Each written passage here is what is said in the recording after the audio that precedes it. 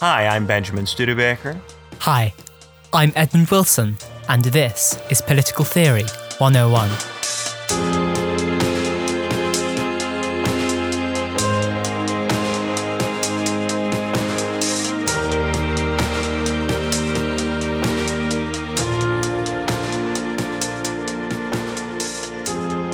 So today on Political Theory 101, we're talking about Thucydides, Isocrates, and the power of rhetoric. And we're talking about rhetoric from within Greek political thought because the Greeks, I think, have especially interesting ideas about rhetoric because of how seriously they take epistemology and truth and knowledge, and because of the connections they make between rhetoric and knowledge and whether someone is telling the truth, whether someone is helping people in their city and their community to understand the truth. All of these things are very important to the Greeks. And so there's a seriousness with which they take the topic that I think is especially compelling.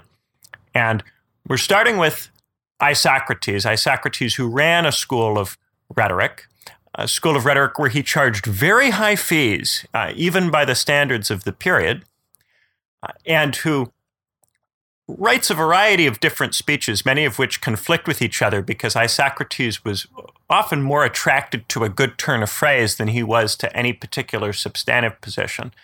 This is highlighted in part by Isocrates spending a lot of time making beautiful speeches for why Greece should unify and invade Persia and colonize Asia Minor so that the Greeks could have more living space, more land for people in Greece to live on, and that would reduce social pressure to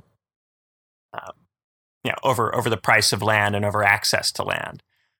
Then, of course, when Philip II of Macedon does invade Greece and unify it, Isocrates flips out and starves himself to death. So this is a guy whose positions could change relatively quickly. And he's someone who gives speeches against sophistry, despite the fact that he charges high fees. And for the critics of sophistry in Athens, charging money to people to attend your school, that is one of the defining features that makes a sophist. So when Isocrates argues against the sophists, to the mind of the philosophers, he's arguing against himself.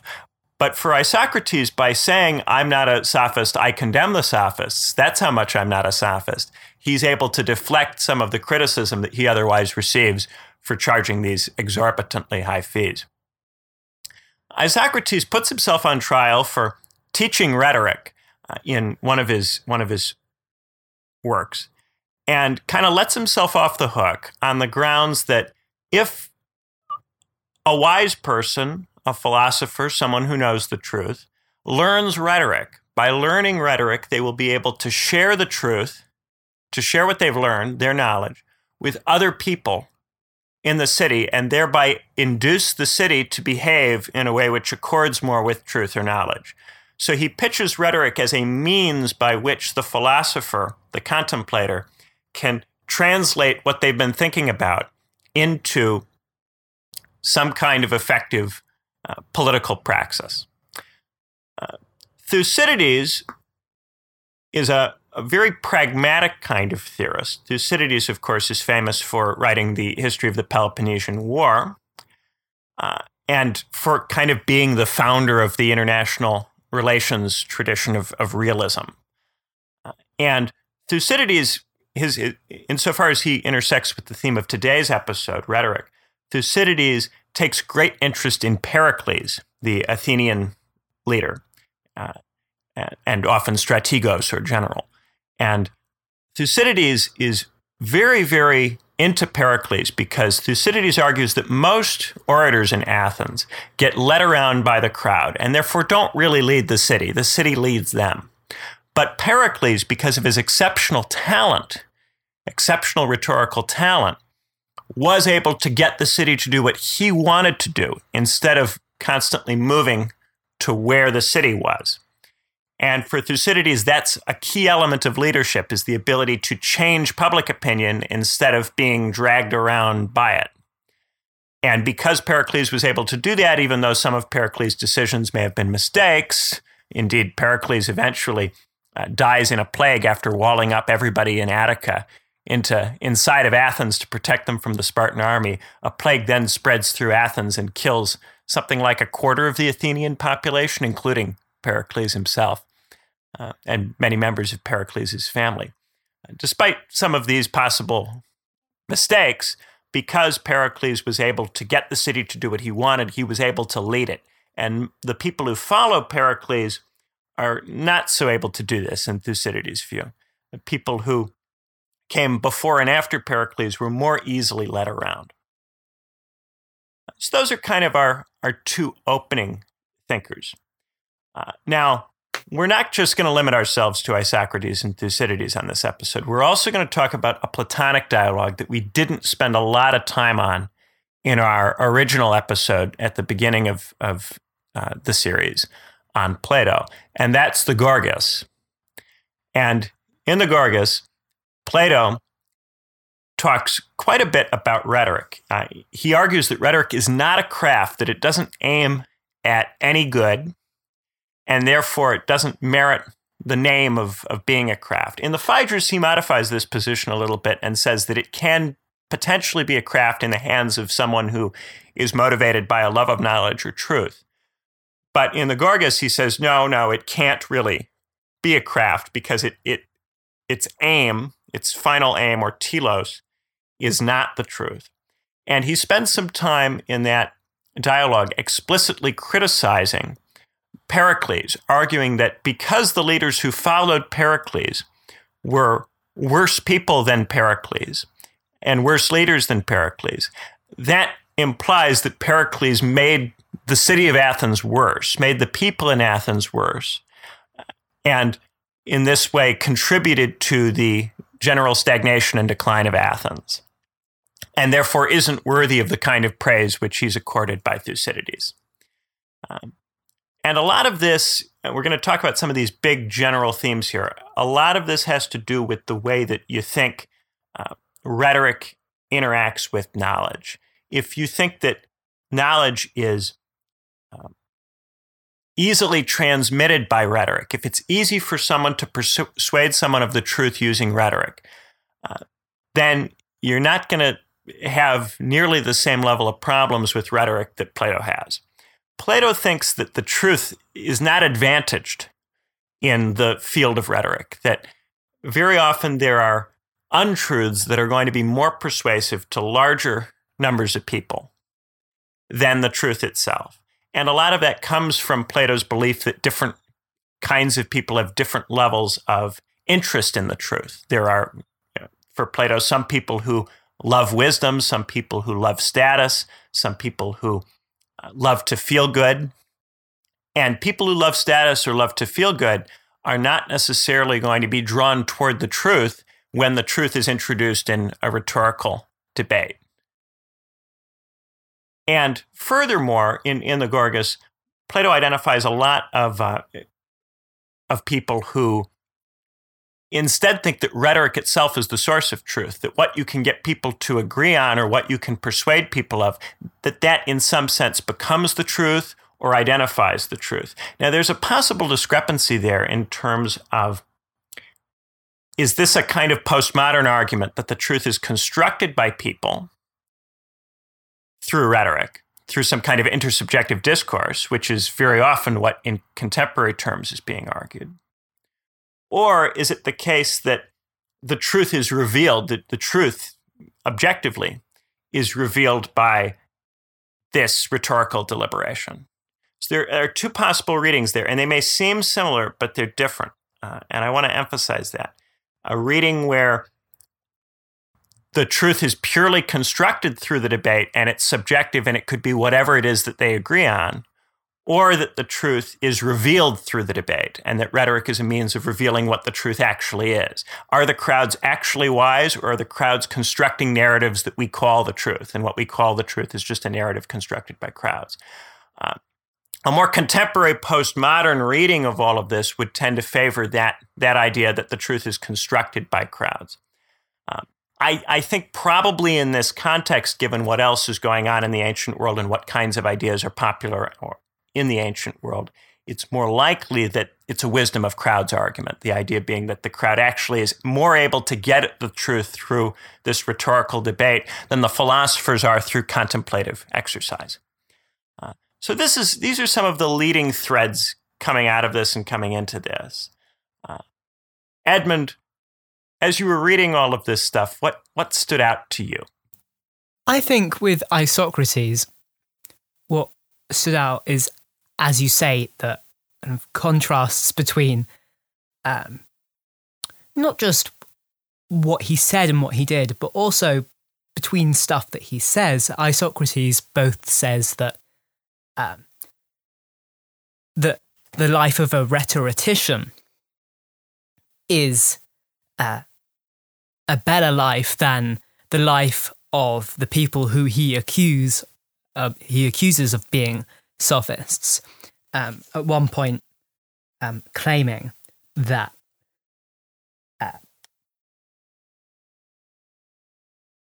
that those people who are trying to spread ideas of virtue and wisdom, he says, for people who exhort people to a virtue and to a wisdom unrecognized by others and debated over by themselves, whereas I exhort them to one acknowledged by everyone.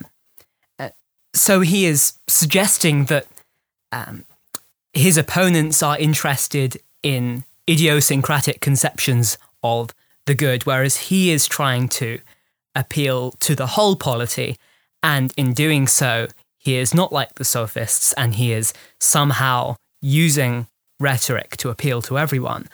But in saying this, it kind of contrasts with his frequent appeals to, as you say, rhetoric as a means to the truth, rhetoric as a means to spreading philosophic abstractions. And I think there's a contrast there between, on the one hand, Isocrates wants to say that rhetoric is simply better than the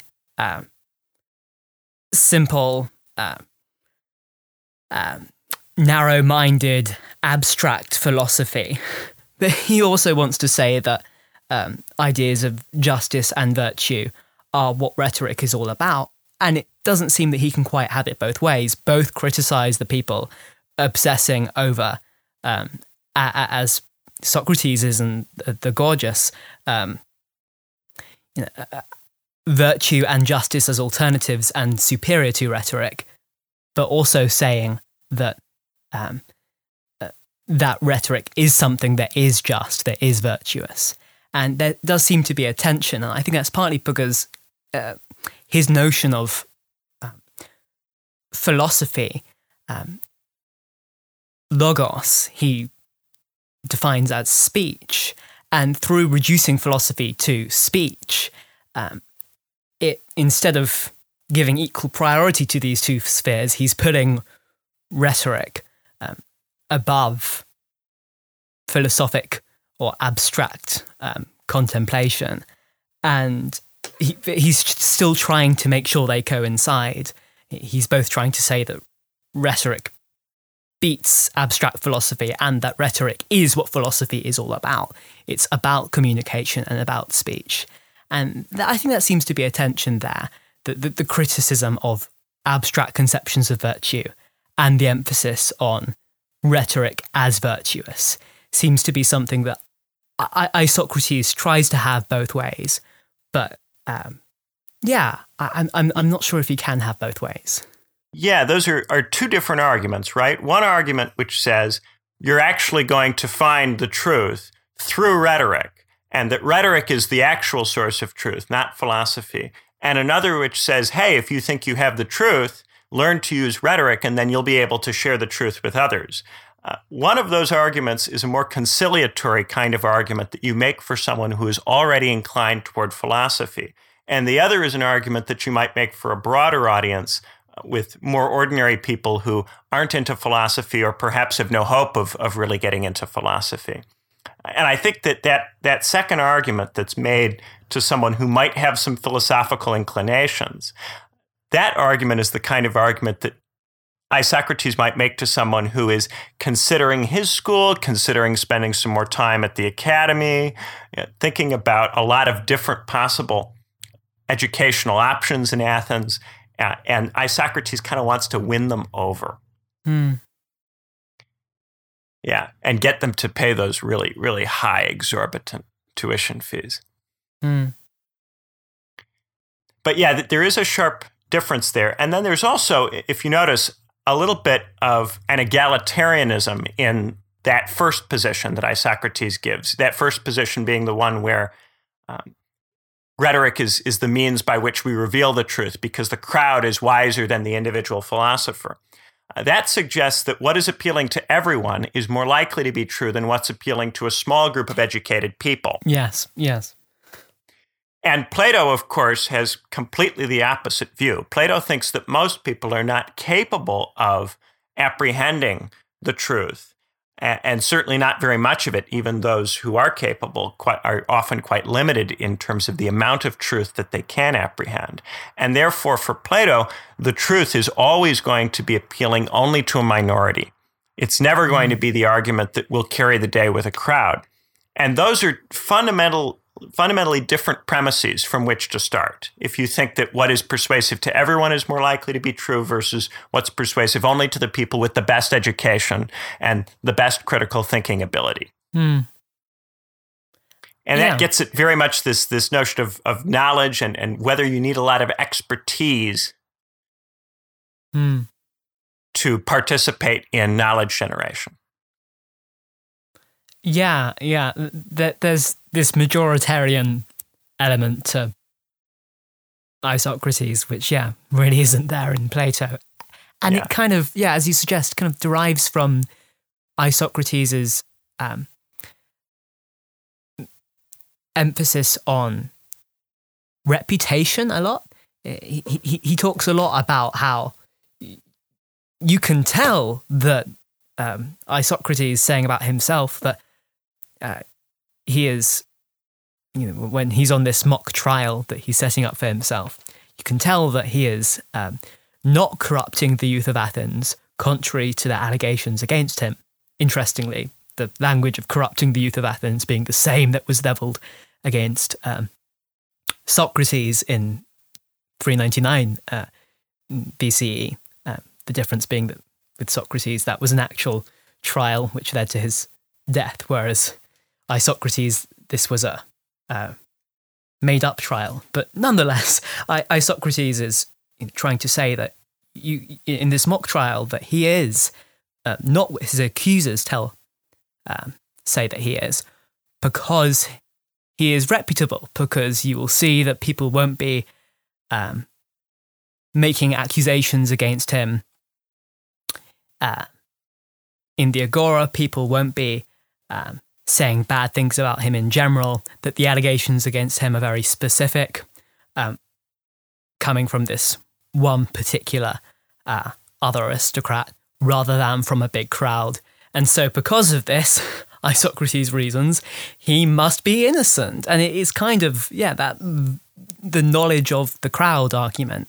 But at the same time, Isocrates says, my speech is very unique and it is not like the speeches you usually hear. And I'm trying to argue against prevailing trends that are corrupting Athens. And I'm presenting this kind of alternative. And so he's both trying to say, look, the crowd knows what's best, and saying, look, I'm presenting a way of making the crowd better. And he's kind of using those Socratic arguments about truth and to try to defend a position which is going very much against the Socratic position of truth first, and instead is putting reputation and the knowledge of crowds first, rather than abstract contemplation first. Yes, it's a very ancient version of what I call a double Motte-and-Bailey argument. So a Motte-and-Bailey argument is an argument where when someone criticizes you and argues that you are doing something wrong, you go, no, you've misunderstood me. I was actually making a much less controversial argument. And they go, oh, okay, I misunderstood. And then as soon as they leave, you go back to making the more provocative argument. Right? That's a Motte-and-Bailey. Now, in a double Motte-and-Bailey, you're being criticized from two different directions. And depending on who you're talking to, you make a different Motte-and-Bailey argument. So if you're being attacked by a Democrat, you go, oh, no, I think that rhetoric is the thing which reveals what the truth is. That's what I think. So, of course, I'm a Democrat. What I'm saying is entirely consistent with being a Democrat. You have no reason to hate me. And if you're attacked by a member of the Academy, you go, who says, hey, you're corrupting everybody by inducing everybody to pay attention to the crowd rather than to pay attention to the truth, what's popular rather than what's good.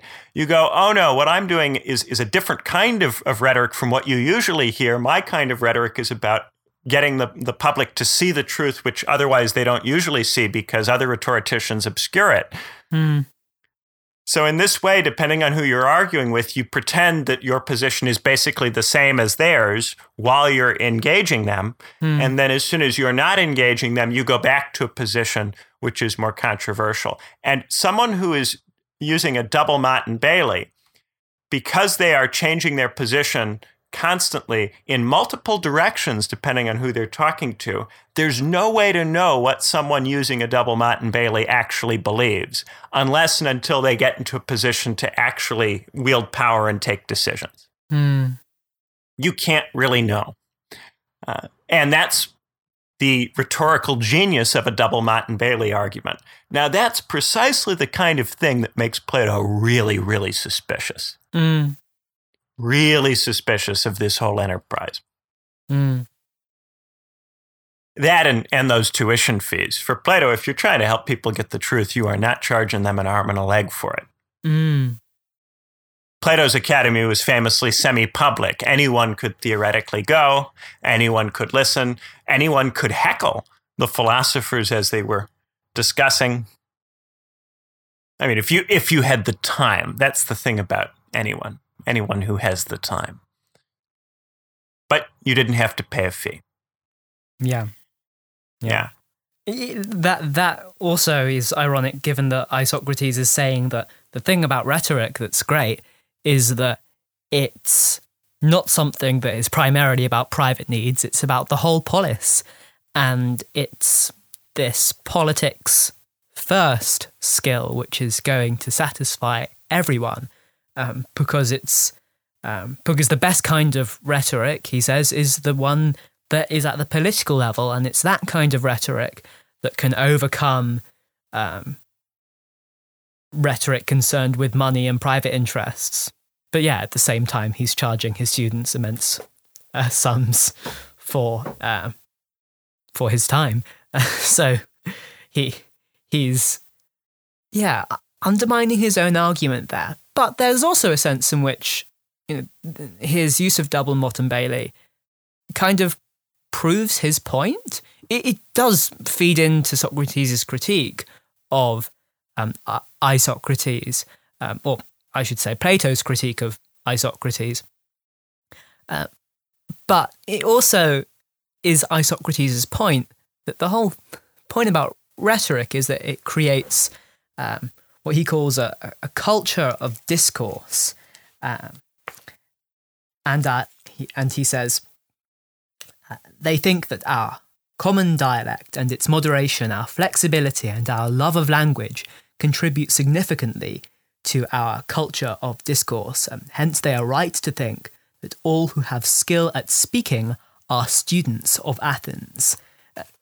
And so he's trying to argue that rhetoric is not only something that is good at spreading truth of philosophers, and also something that can appeal to the whole crowd, but also contributes to the very essence of what the political collective is. And it's almost that it has an acculturating influence, that it makes the people who practice it more cultured or more civilized in some way. Yeah, it socializes them in a good way. It has this civic socialization role, which isn't present, he argues, of sophistic arguments. It's only with political rhetoric that you can have this broad scale, not just holistic appeal, not just appealing to the whole polity, but also socializing people so that they can continue to participate in the polity and let it live long. Yeah. Of course, Plato also thinks that rhetoric plays a role in socialization, but he thinks it's very different. Insofar as Plato thinks that when you're engaged in rhetoric, you are inevitably going to have to appeal to the normativity that's already there, to the moral beliefs, to the desires that are already there in people, that you're not going to be able to create new beliefs, new moral goals, new moral commitments. You're going to have to appeal to what's already there. And if you don't, you'll lose out to someone who does. Because in the game of rhetoric, people who appeal to what's already there tend to beat out people who try to use their speeches to educate the public. Right. And so for that reason, for Plato, the speeches inevitably inflame the desires and pander to the desires of the mass. And for Plato, when you cater to desire, whether it's individually or collectively, that makes desire more powerful and tends to grow it over time. So the more a city engages in rhetoric, the more it inflates its desires. And that corrupts the city and makes it worse over time, such that it becomes more and more absorbed with desires. And of course, in the Republic and the Cycle of Regimes, Plato argues that this causes democracy to give way to despotism, in which you embrace this singular leader who, unlike, say, the virtuous philosopher king, is entirely given over to desire. And therefore, in a despotic regime for Plato, no one rules. The despot does not rule the city in a despotic regime. What is happening is that desire is ruling everybody, including the despot, including the public, and therefore everyone under despotism becomes a slave to desire, including the despot. Yeah. That's the opposite perspective here. And you could see that they're very, very stark differences. And so much of this comes back to this original difference over whether the good is something which is easily attainable by everybody, and therefore everyone can participate in it, everyone can participate in generating it, or whether it's something that is reserved to a smaller section of people. And that's a very, very core difference. And it's very hard to argue directly about that question. It's the kind of thing where we tend to have core instincts or core intuitions one way or the other. And very often, if you've had the experience of making an argument for a moral position or for making a decision on the basis of moral issues that other people don't find very compelling, if you've been in that situation where other people shrug at your moral argument and go, well, I don't really care about that, I care about my own needs, it can be tempting to, from that experience, draw Plato's conclusions.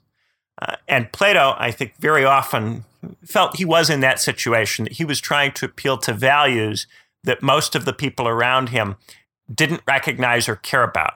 Most of them were more interested in their own immediate concerns. Now, what might explain something like that? I tend to think it's class difference. If you have a lot of resources, then that frees you from having to worry about a lot of immediate things. And that gives you an opportunity to imagine other values that are more abstract, that are less to do with your day-to-day needs. And if you aren't in that situation materially, then you're going to have to pay more attention to what benefits you and what makes sure that you have enough money to pay rent or to pay for food. And that's going to change the way you relate to decision-making, and it's going to change the way you relate to morality. I've often liked to say that morality is a luxury enjoyed by people who are freed from necessity. Hmm. And I think that would, to some degree, kind of explain the difference there. But that brings some of my own thinking into it. These theorists, I don't think fully on their own have this. Well, Aristotle kind of does, because Aristotle says that to get the virtues, you need to have time, and that's provided for by having a level of resource. Yeah. And, of course, possessing slaves. So Aristotle is more straightforward about that.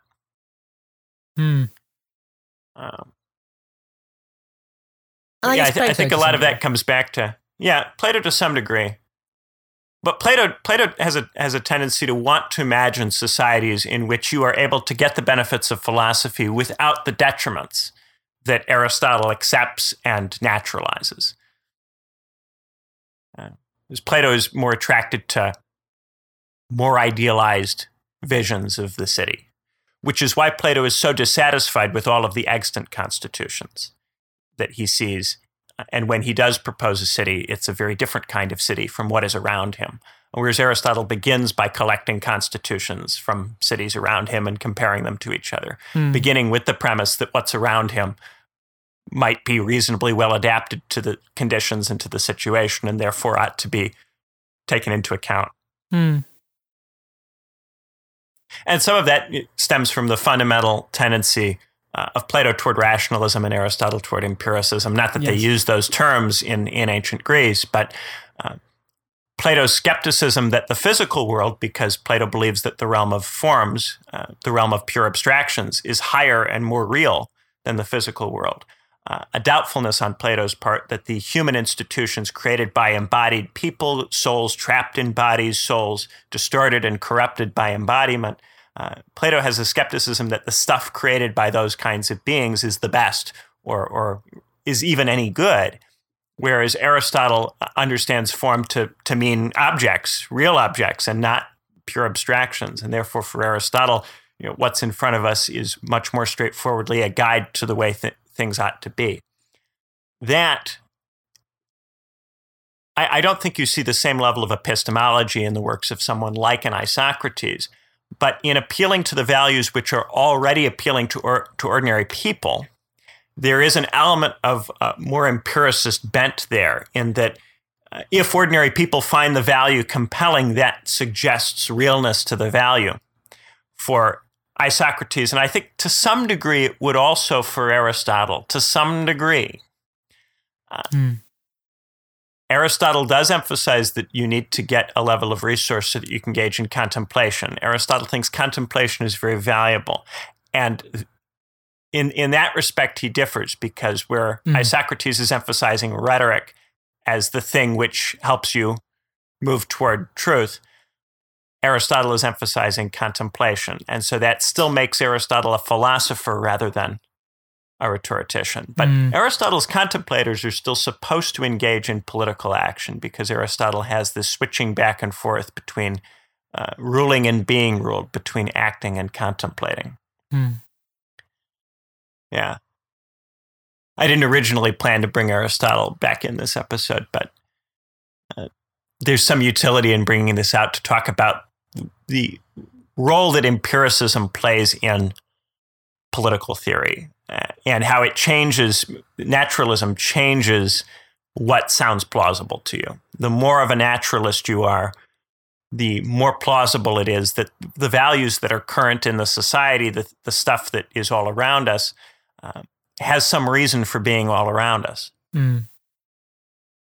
Plato, having come out quite sharply against the physical, is not going to be moved by that kind of argument at all. It won't persuade him even a little bit. Yeah.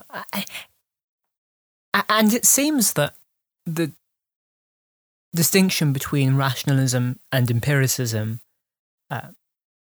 prima facie maps on to a distinction between people who are more okay with more authoritarian styles of government like Plato, because he thinks that it's not too hard for someone with sufficient contemplative powers to impose their rationalistic view on the world politically, whereas an empiricist, because they think that we all have senses and we all have some primitive access to the world, that tends to lead to more democratic political attitudes, or at least that's how it seems. And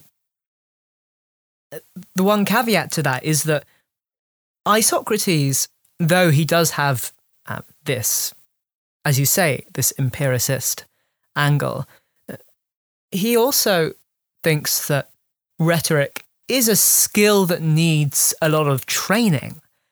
That's why he thinks his students are right to be paying so much in fees to him. He thinks that if people try to use rhetoric, but they don't have sufficient skill, they will either be unpersuasive or they will spread malicious ideas. And so he thinks training is important. And so, though empiricists do have this superficially egalitarian attitude to the world, still, even taking that empiricist view, it's still important to train yourself to recognize patterns in the world, recognize what works, recognize the kind of rhetoric that appeals to people. And so you still need training, and it still may be that you need philosophers or the expert rhetoricians to rule.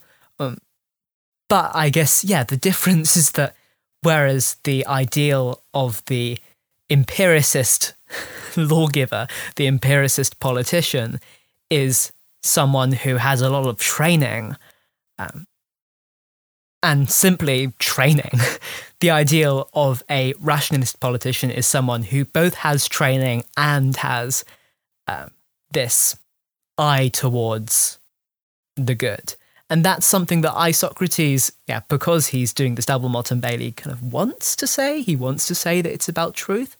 But it's something that,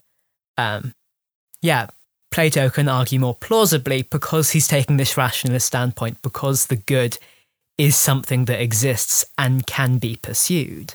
It's more difficult for someone like Isocrates to say. And maybe for Aristotle, he kind of treads a middle ground.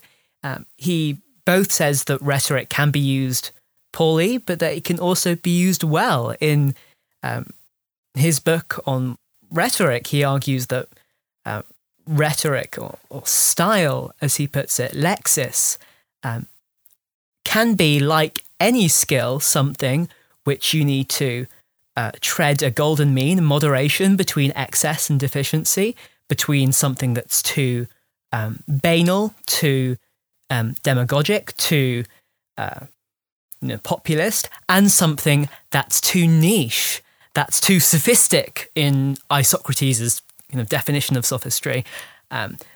That's too narrow, too specialist. And in treading this ground between what's true, what's right, what's justified, and what people can understand, it's possible for rhetoric to be used in a virtuous way.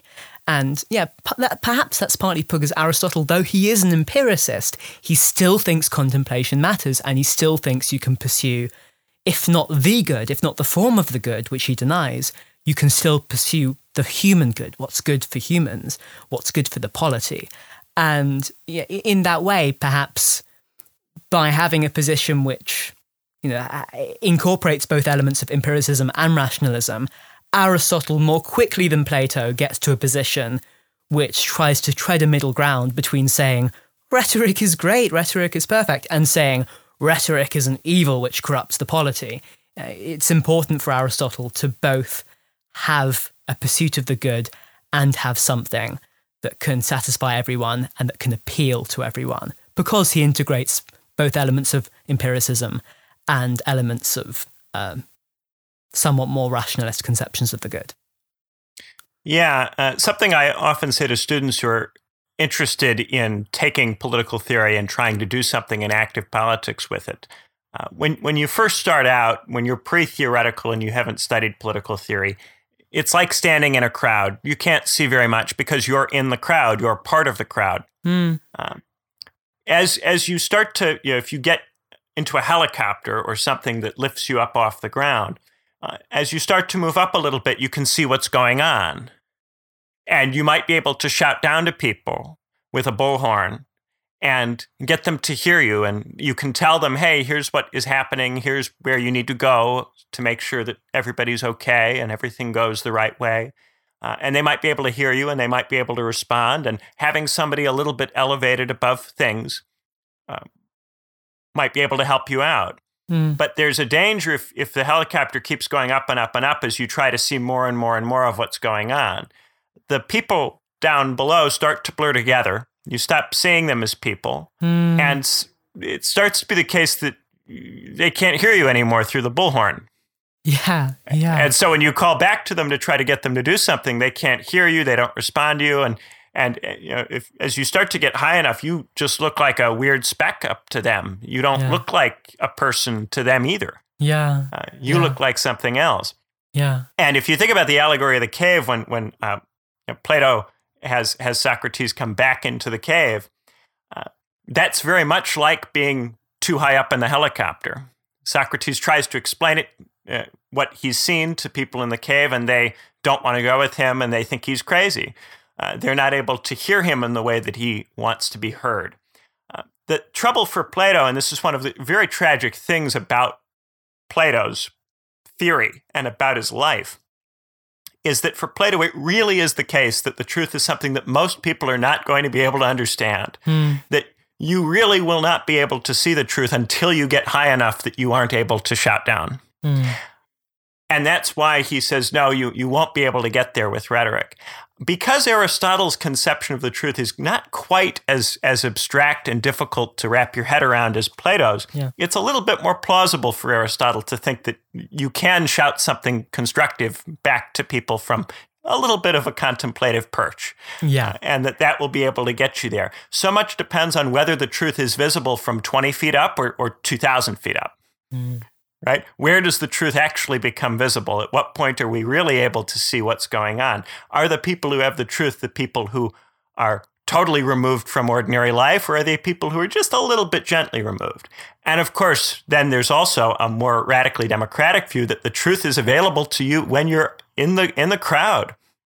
That only when you're actually in the crowd with everybody do you have the truth. Only when you're able to carry on multiple conversations with multiple different people in the crowd at once do you have the truth, as opposed to you looking and seeing what's going on and then shouting things back to the people below.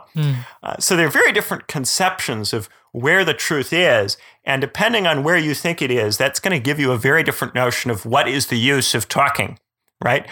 If you think that the truth is something that we can figure out by talking to lots of different people right where we are in our context, that's going to give you a more democratic conception of the truth. If you think that we need a little bit of contemplation, we need some expertise, but then after that we can return to politics and engage in democratic deliberation and get something out of it, that gives you something a little bit more like Aristotle's position or the Isocrates position, which is meant to be more accommodating to the academy.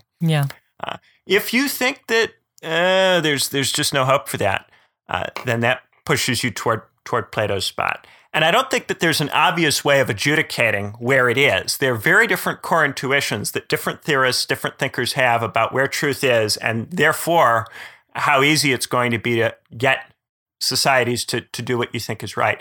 And there's also, conversely, going the opposite way. Earlier you said, Edmund, that for Plato, it's easy to implement a set of abstract ideals. I wouldn't say that it's easy, because Plato recognizes that you're not going to be able to persuade very many people of it. And that's why he says you have to get the philosopher king to rule, because you aren't going to be able to instantiate these truths while you're continuing to engage with people in a democratic way. So it's politically very difficult. At the same time, Plato does think that grand image, that grand vision he's able to have from the heights of philosophy, that really is the truth, and that he is really seeing something that is grasping elements of form, not the fullness of form in a kind of dogmatic or schematic way, but he's genuinely able to get elements of form that other people aren't able to see. And for people with more grounded understandings of truth, it seems unlikely that someone who has come up with a lot of ideas that are way out of alignment with everybody else has the truth. It's more likely that they've gone into some kind of sky palace, become too airy-fairy, and become lost in their own ideas. Mm. And that's, again, it's a kind of core intuition thing that is a matter of what your theoretical point of view is. It's very hard for me to sit here and say, well, here's why this one group or this other group has the right conception of truth. It's something that is going to have a lot to do with you, the listener, and the way you think about truth, if you think that there is truth, and how you come to your beliefs about what's good or what's bad. And I also, as I was listening to what you were saying, Edmund, was thinking about the fundamental tensions within democratic empiricism. And these are tensions I think we are still stuck with today. Yeah. And it's that on the one hand, democracy says the values that are appealing to everybody are probably the real values that we ought to care about, not the values that are only evident to a small group of people who have studied. So value is made egalitarian. Everyone is supposed to be able to equally participate in deciding what our values are. Mm. At the same time, there is still a conviction, and especially as democracies become associated with technocratic expert institutions, to say that there needs to be some kind of education or training or expertise for people to properly do empiricism, for people to properly figure out what's going on, and also for them to properly communicate what they have discovered. Mm. Right? So there's some kind of scientific method Aristotle tries to develop. There's some kind of rhetorical method that Isocrates and also to some extent Aristotle try to develop. And you need some kind of proper training to do those things. So if you're saying in a kind of naturalist kind of way that value comes from observation, and you're saying that you need special skill to observe properly, then that diminishes the egalitarian element to the initial naturalist move to say that the values that we find in people are the real values. Yes. Right? If value comes out of observing nature and you need special skill to observe nature, then you also need special skill to determine value.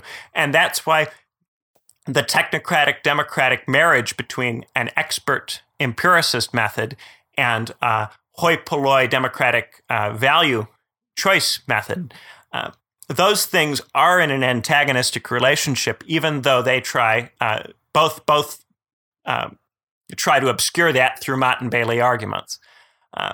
There is a more antagonistic relationship between democracy and empiricism than naturalists often initially indicate. Yeah. And I think that's a big part of the contemporary frustration a lot of people are having. Insofar as people who are committed to democracy are finding those technocrat experts to not respect the values that emerge from the crowd. Mm. And on the other side, the technocrat experts are frustrated at the lack of education of the mass. But in saying that we are able to find values simply by looking at what people believe and simply by looking at the way society is structured and reasoning from nature, naturalists to some degree subject themselves to that possible critique from Democrats. It's interesting how the double Motte and Bailey that Isocrates gave us is still causing a lot of trouble for democracy, and for scientific empiricism today, insofar as it opened each to critiques from the other, while nonetheless connecting the two to each other and tying them together. Yeah. There's, I guess, one example of that tension between, on the one hand, the impulse of democracy to give everyone a voice, and on the other hand, the lessons of empiricism that you still need training, you still need habit, what the empiricist David Hume calls the great guides to human life, in order to apprehend the world in a better way, to make better predictions. And such that J.S. Mill says that though it's important that everyone pursues pleasure, he thinks that there's a distinction between higher pleasures and lower pleasures, pleasures like philosophy and pleasures like pushpin, a board game, a game with which little children play. And Jeremy Bentham, an early utilitarian, famously said, pushpin is as good as poetry. And J.S. Mill says that pushpin is not as good as poetry because poetry is a higher pleasure. And how can you tell it's a higher pleasure? Because people who've experienced more, who've experienced all of the pleasures, who've tried both this silly little children's game, pushpin, and have also tried poetry, they will know from experience what feels better. They will know what poetry is better. And they will tell that Shakespeare is better than the pop culture of the day because they've experienced all these different things. And so there is this epistocratic impulse to empiricism, this impulse to, just as the rationalist wants to train the very best philosophers to rule, the empiricist wants to give everyone sufficient training to be good at rhetoric for Isocrates, or good at participating and voting well if you're J.S. Mill a couple thousand years later. But the difficulty is that, these two run in tension with each other. And if you get the order wrong, if you give everyone a voice, but then you can't teach everyone, you can't give everyone the experience, you get a real crisis emerging with a population that is fully enfranchised but hasn't been given what the empiricists want to give everyone, this intensive, practical, habit-based education. And the problem that David Runciman in his book How Democracy Ends identifies with supporters of epistocracy ruled by those with knowledge, particularly empirical knowledge, is that he says Mill was right. Democracy comes after epistocracy, not before.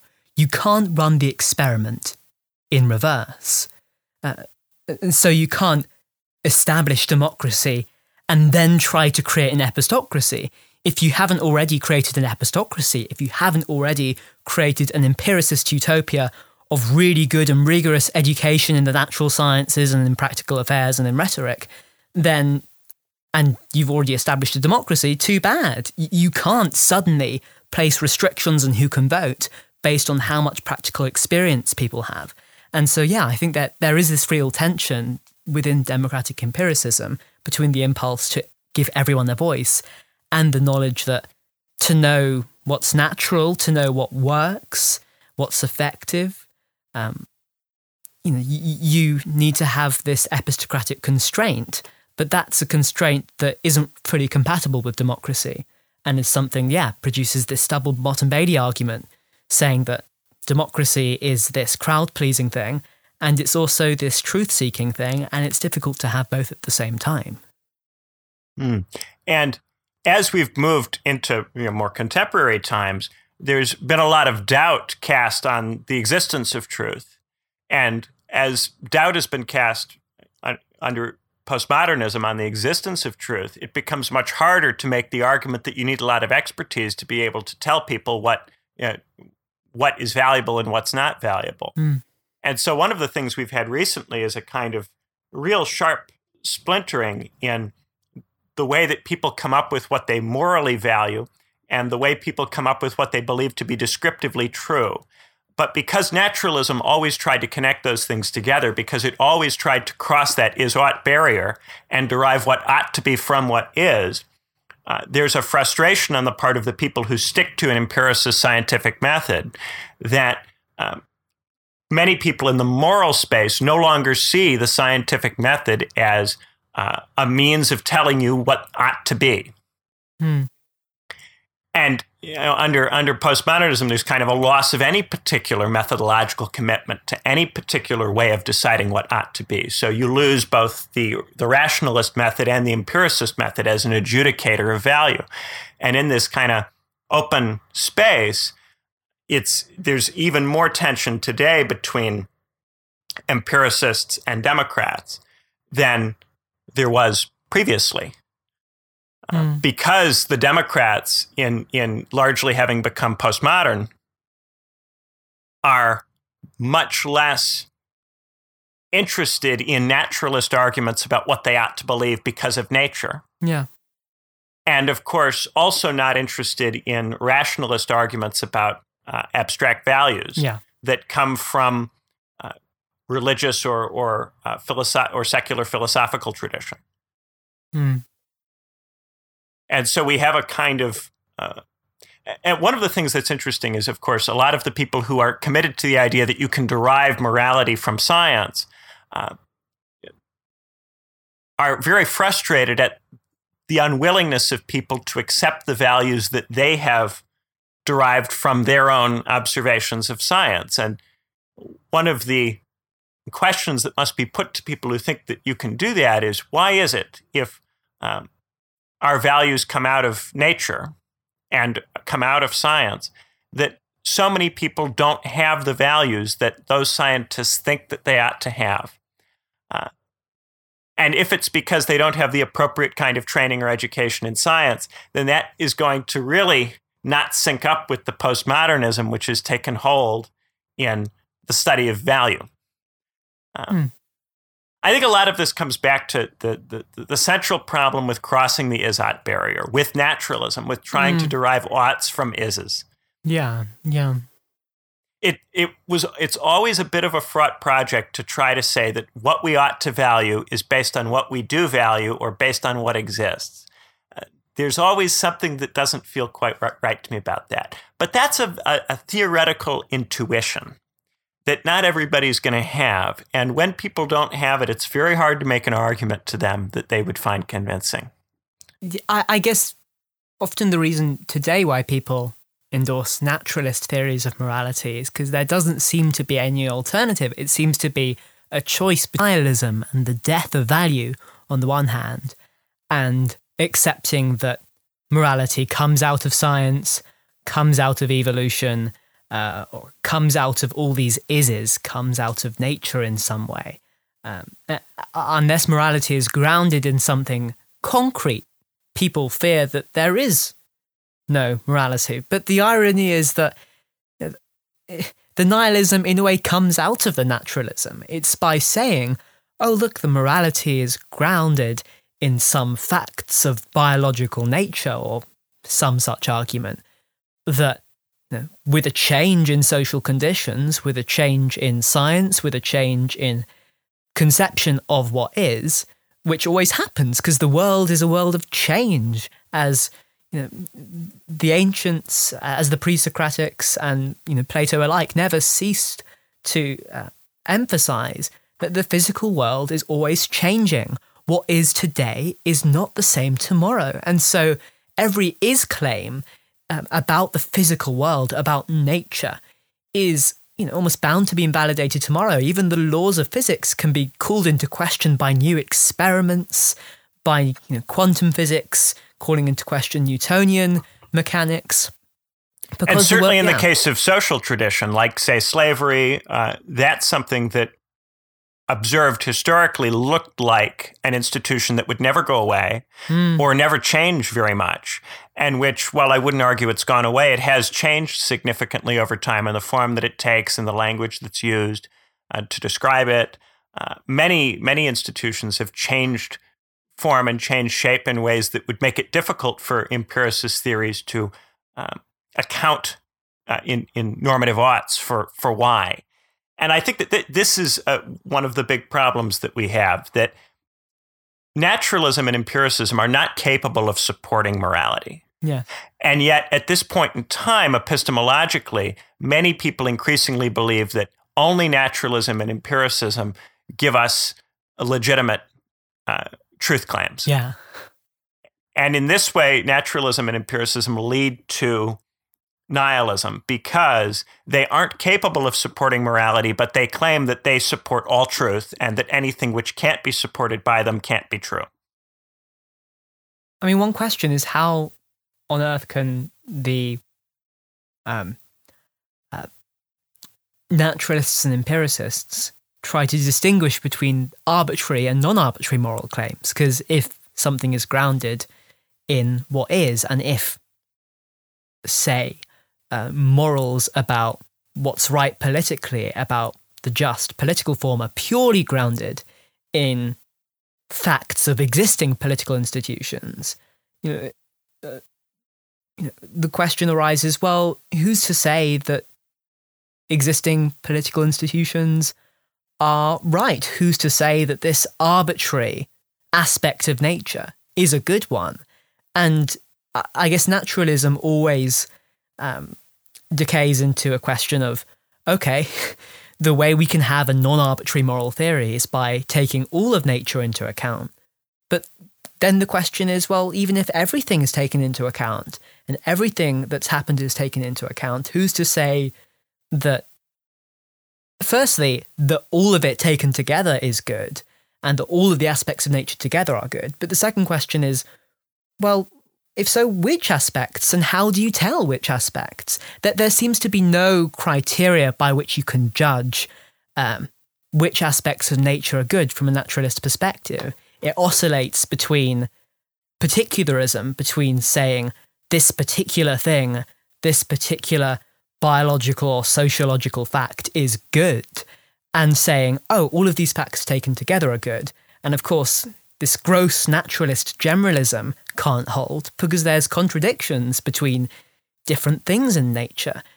Different things seem to suggest different morals. In one place, one morality is followed, in another morality is followed, and who's to say which is right? And so that can't hold. And on the other hand, the particularism can't hold because that seems to just be taking particular aspects of nature and generalizing about the whole. And so naturalism in this way has no common ground to decide about whether nature is good and also about whether particular aspects of nature is good. Because both claims, the claim that nature as a whole is good and the claim that particular aspects of nature are good, are fundamentally arbitrary. Yeah. At the end of the day, if we observed major changes in the natural world all of the time, it would make it very difficult, if those changes defied existing scientific law as we know it, to trust science in descriptive matters.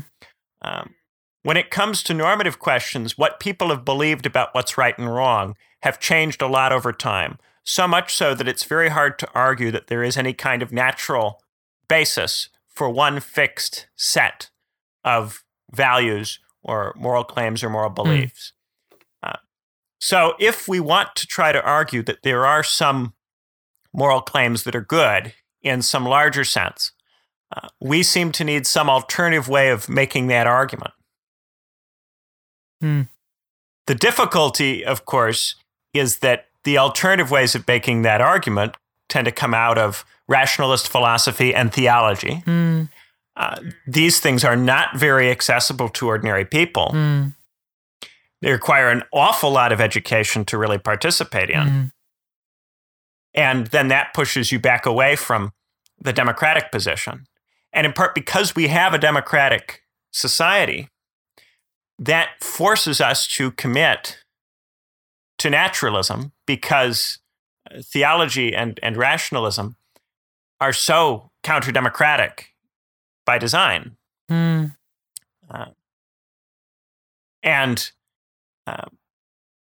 That means that democracy itself generates a level of nihilism over time by making us dependent on this naturalism, which cannot fully ground value. In a way, that's kind of what rhetoric is about today. It's about telling people that there are values beyond simply facts about what is. And part of rhetoric, what rhetoric is about dressing reality in a pleasant veneer. It's about performing a role. It's about using figures of speech, using metaphor, using things which dress up reality in a pleasant way and paint a pleasant facade over existing nature. And in doing so, rhetoric can kind of fulfill a role of making us think that morality still is something that really matters. And, perhaps that's one of the functions of rhetoric today, to try to convey to people emotionally that something does still matter, to try to convey whether it's a real moral truth or not. Rhetoric is, in a sense, moralistic. It is about conveying in people a sense of what ought to be, about getting people emotionally or cognitively, even if it's mostly emotionally with rhetoric, to try to pursue something beyond themselves. And in that way, perhaps Isocrates today would look at the scene and say, what we need now is rhetoric to try to give people a sense of morality in a society where that sense is fading. That's what Isocrates might say. That's a great point, Edmund. That's very interesting. And of course, that gets back to what I talked about at the very beginning of the episode about how you could read Isocrates in a more postmodern way. You could read Isocrates as saying not that rhetoric is based on the wisdom of crowds, but that truth is generated by the intersubjective exchanges by people through rhetorical practice. Yes. And that is what the alternative is to going back to theology or back to rationalist philosophy. It's having an intersubjective, constructed truth through rhetoric. And that's what is ultimately ramming into the empiricism and the naturalism and the scientific accounts of what we ought to do. Those scientists and rationalists and empiricists are not always able to persuade people that their values are the most compelling. They're not always able to win those rhetorical games. But I think to bring it back to Plato for a second, that if that's where the alternative for value is, if the alternative to empiricist and naturalist and scientific value is an intersubjective rhetorical deliberation, that would leave Plato very bereft. Because that deliberation, since it's governed by what's rhetorically persuasive, is not going to have the kind of philosophical consistency to it which a theologian or a rationalist philosopher would want moral truth to have. And it means that because whoever's winning the rhetorical debate can change at the next election or the next news cycle, that there's going to be not just fluctuations within particular accounts of the truth, but large fluctuations in what we are collectively taking to be the truth. And a lot of the recent discussion about fake news and about the feeling lately that in the public sphere, truth has kind of collapsed as an arbitrating force. This is something that I think a lot of empiricists who, for much of the last 100 years, were accustomed to being able to judge the political sphere in a way that the public would respond to. A lot of scientists, economists, researchers were taken as experts who could adjudicate whether a politician had lied or whether a politician had misled people, because there was still some implicit commitment in the last 100 years to naturalism and empiricism being the things which were the bases for truth. And so all values had to take those natural facts into account and give an account of themselves which was consistent with those natural facts. And now the rhetorical deliberation has increasingly been drifting away even from that, to the point where the values and ideas that you are trying to persuade people of and communicate through the rhetorical deliberation are more important and more essential to you, and often to the speaker's identity or essence, felt essence, what they take to be their essence, than any particular fact claims about what is. And so as a result of this, it has become increasingly normal to read descriptive reality in light of the normative claims. But because those normative claims are not based on any kind of internally coherent philosophy, increasingly, because they're not tied necessarily to theology or philosophy. They can be extremely bizarre and messy and poorly constructed. And so these narratives about truth now in our society are especially poorly organized from the point of view of philosophy. Is that a problem? Well, I guess it depends on those fundamental core intuitions that you have that we talked about.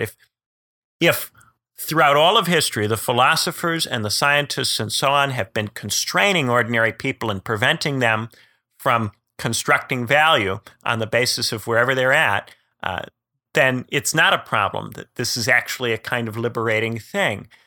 But if you think that to form fully compelling, attractive value sets, we do need some kind of education or training or at least internal consistency, then yeah, there is a kind of erosion going on there. Isn't it interesting how we can get all the way to that, starting with Socrates and Thucydides and their discussion of rhetoric? I wanted to say before we wrap up a little bit more about Thucydides, because we introduced him at the beginning and then we kind of abandoned him. For Thucydides, the solution to all of this was this kind of Pericles figure, the person who is so good that they overcome the ordinary constraints which most people are under. And to some degree, Plato's philosopher king is a similar kind of person, in that Plato's philosopher king overcomes the ordinary constraints of Plato's cycle of regimes and is able to institute some kind of ideal society. But of course, in Plato's case, the philosopher king has some kind of relationship to the good or to truth. Whereas in Thucydides' case, Pericles is just a great talker, just a fabulous talker. And this is kind of, in this period, it is current for people to talk about these kind of orderers of cities, these lawgivers, these people that give the law. And we talked about this a little bit before on the Rousseau episode. We talked about it a little bit before in reference to these different kind of Lycurgus type figures. And we also, on the Weber episode, the charismatic individual who shows up and is able to, through sheer force of charisma, create a new way of thinking about things or a new way of being. Heidegger often talked about trying to find a new way of being in world that would give us a new way of interpreting and seeing what's around us that would make sense of it in a way that's more compelling than the ways which are available to us under liberal capitalism and the reactions to liberal capitalism. And even in ancient times, there seems to have been, both from people who were into philosophy and people who were into rhetoric, some kind of desire for something new and some person with exceptional ability who would symbolize that something new. And rhetoric has always been a place where you can find that kind of person. The thing is, whether you view a particular person as the charismatic lawgiver figure who's going to remake the world in a better and more compelling way, or just some demagogue who is feeding off of the public and gradually ruining everything. Plato likes philosopher kings, but thought that Pericles was feeding off the public and gradually ruining everything. It makes so much of a difference where you sit in these core discussions about what is knowledge, what is truth, where do we find it, how accessible is it to ordinary people. All of that makes a big difference in whether you're going to view a particular figure as the charismatic lawgiver or just another blood-sucking parasite. And because of this, if we're going to have some healthy level of skepticism about our own beliefs, we have to be cautious in identifying any particular individual or movement as the thing that has the solution to all of this. And I think it's telling about the level of despair that a lot of theorists have about their own conditions and their own times, that these figures are so often posited as necessary and needed, where theorists can't see a way in which the structures they've observed around them would of their own accord generate positive change, that they have to posit these extraneous figures. Yeah, and there's always the risk that even once you have a charismatic lawgiver, some kind of Pericles to come in and save the day, that once they're gone, things start to go awry. And Thucydides says in his discussion in the history of the Peloponnesian War, on his view on Pericles, he says Athens was in name a democracy, but in fact was a government by its first man, Pericles. But because those who came after were more equal among themselves, with everyone aiming to be the chief, they gave up taking care of the commonwealth in order to please the people. So Pericles is gone, the lawgiver's gone, and it's gone awry. But of course, ideally, if you've got an effective lawgiver, surely they'll do what Rousseau advocates the legislator to do. They'll socialize everyone to align with the general will for Rousseau or the good for Plato. And in this way, we'll be able to ensure that everyone is respecting virtue well into the future and long after they're gone. And perhaps this leads to something that Plato hinted at, that political problems could only be really resolved and politics made to align with morality when philosophers become kings or kings become philosophers. Perhaps coming out of this discussion, maybe we could say that it's when philosophers become rhetoricians or rhetoricians become philosophers that you find the right political character to help lead societies from a worse place to a better place. And the question is whether that can be done, because if you propose that to Plato, Plato will say that the act of trying to communicate it to the mass vulgarizes it. If you have to win them over, you do have to go back into the cave. You do have to help the mass for Plato, but the act of trying to communicate it to the mass, and especially as a practice in the way that the rhetorician makes it an attempted craft or practice, that will gradually corrode the understanding of the truth which the philosopher has. And of course, conversely, to go the other way, to try to be a philosopher is to try to have beliefs that are in some way better organized than those of the people around you. And it's an attempt to have beliefs that are grounded on something that you view as more concrete than what grounds the beliefs of the people around you. So I do think that there is a little bit of an antagonism between the two. Yeah. But if it's possible to do them both together, that would be a way out. If it's possible. Yeah. The question is whether it's possible. And then, in looking at Thucydides, despite how much he admires Pericles, he does admit what Plato says, that after Pericles, the city got worse. Yes. And there's always a risk that this individual figure will be able to create a system that they can run that works reasonably well when they're there to run it. But once they go away, those institutions don't have the kind of durability that would be necessary. And that's why when you talk about lawgivers, the emphasis for Rousseau was on someone who could set up a system of laws or institutions and then go away. And then they wouldn't be needed for those things to work. Because Pericles was needed for the city to work, he's not the lawgiver. And so there's a difference between the charismatic leader and the lawgiver, because the lawgiver sets up institutions and goes away, whereas the charismatic leader stays. Yes. Yeah. And for Rousseau, once you have to stay, unless those institutions are set up in a way which reproduces the charismatic lawgiver, you're in trouble. As a final aside, as we're wrapping up, the Roman Principate, the Roman Empire, did posit that that's kind of what it was, that it was a system which reproduced charismatic leadership over and over and over again. That was part of its legitimation narrative. But that's another story. One other thing is that in the Phaedrus, Plato does indicate that though there is some kind of tension between rhetoric and philosophy, that perhaps to do rhetoric most effectively, it might be helpful to have philosophy. He goes as far as to say that he asks Phaedrus, where is deception most like? Well, Socrates asks this. Where is deception most likely to occur? Regarding things that differ much or things that differ little from one another? And Phaedrus says, regarding things that differ little. And Socrates says, if you are to deceive someone else and to avoid deception yourself, you must know precisely the respects in which things are similar and dissimilar to one another. And Socrates goes on to conclude that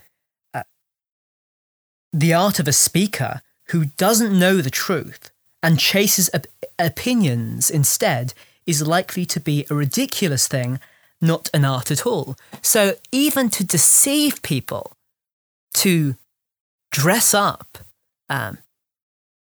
what's false as what's true, even that requires, if it's to be really effective, some kind of knowledge of the particular objects which you're dressing up. It requires some kind of knowledge of truth to be able to dress up what's not true as true. And so more generally, for rhetoric as a whole, it may be that though there doesn't seem in general to be a great superiority that philosophers have in being rhetorically effective over non-philosophers, to be really, really, really good at rhetoric, it may be helpful to have philosophy, and that may be some kind of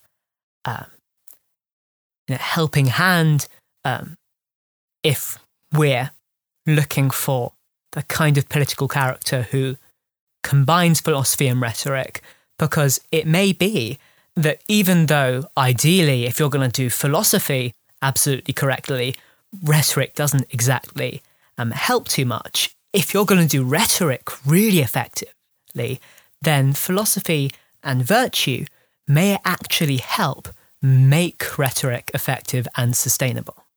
Yeah. I very often you see that people who study critical theory are often the most effective at using what they've learned to legitimate political orders, states, economic systems. I'm reminded of Pete Buttigieg, whose father, of course, was a great scholar of Gramsci. Yeah.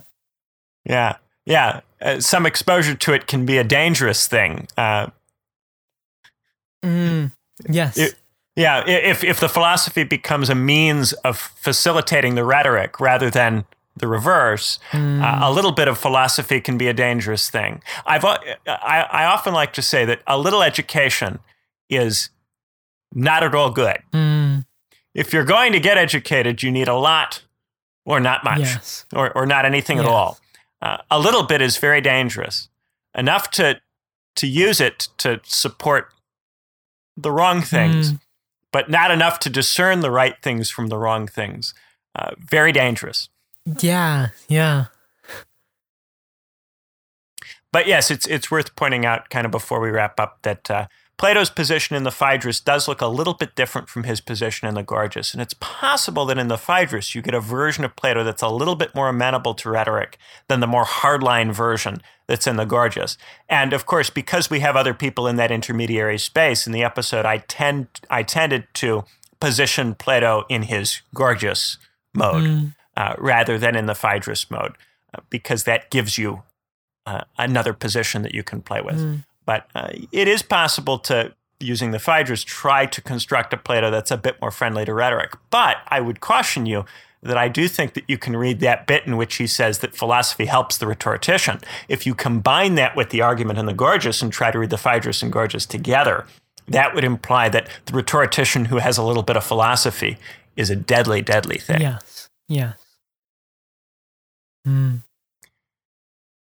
All right. So this I think went pretty well and got pretty fun, especially in its back half. So let's go ahead and wrap up. We, of course, are now running a Patreon, and the reason for this is that previously, guys, I used I used to be on another podcast called What's Left, and the same sound producer who makes What's Left also makes this podcast. And because I was on What's Left, I could get the sound producer to also create these episodes. But now that I'm no longer on What's Left, it would not be right for me to try to continue to make these episodes without offering my sound producer some other source of income. So we do have a Patreon. It's patreon.com/politicaltheory101, no space, no underscores or anything like that. And if you could help us to pay the sound producer, that will make it possible for us to sustain this as a project going forward. We're not trying to make a ton of money off of this. It's not a ambitious kind of thing. I just want to make enough that our sound producer, who struggles under a lot of student debt, is happy to continue making them and feels that he is getting a good, fair, reciprocal arrangement with us. So if you go over to there are a few different. We're hoping that if we can get to about 1,000 per month, that will be enough to sustain the sound producer. And then we're hoping that we can commit at that point to at least 12 episodes per year, plus a couple Q&A episodes where those who support the show can have more specific questions answered. And of course, you can also, if you get on that Patreon, message us and communicate with us a little bit. Of course, those who don't have the money, don't worry. We'll do our best to make these for as long as we can, for as long as we have the resources to appropriately compensate our sound producer. So with that out of the way, I'm not going to do that whole spiel every episode, but at the end, I will probably say something along the lines of, if you want to support the project, patreon.com/politicaltheory101. So thank you guys for listening. We're looking forward to doing more of these things. It's always a joy to talk to Edmund. It's always a joy talking to you, Benjamin. Thank you. So with all of that out of the way, have a very, very pleasant rest of your day. Thanks so much for listening, guys. Bye-bye. Thanks, guys. Bye.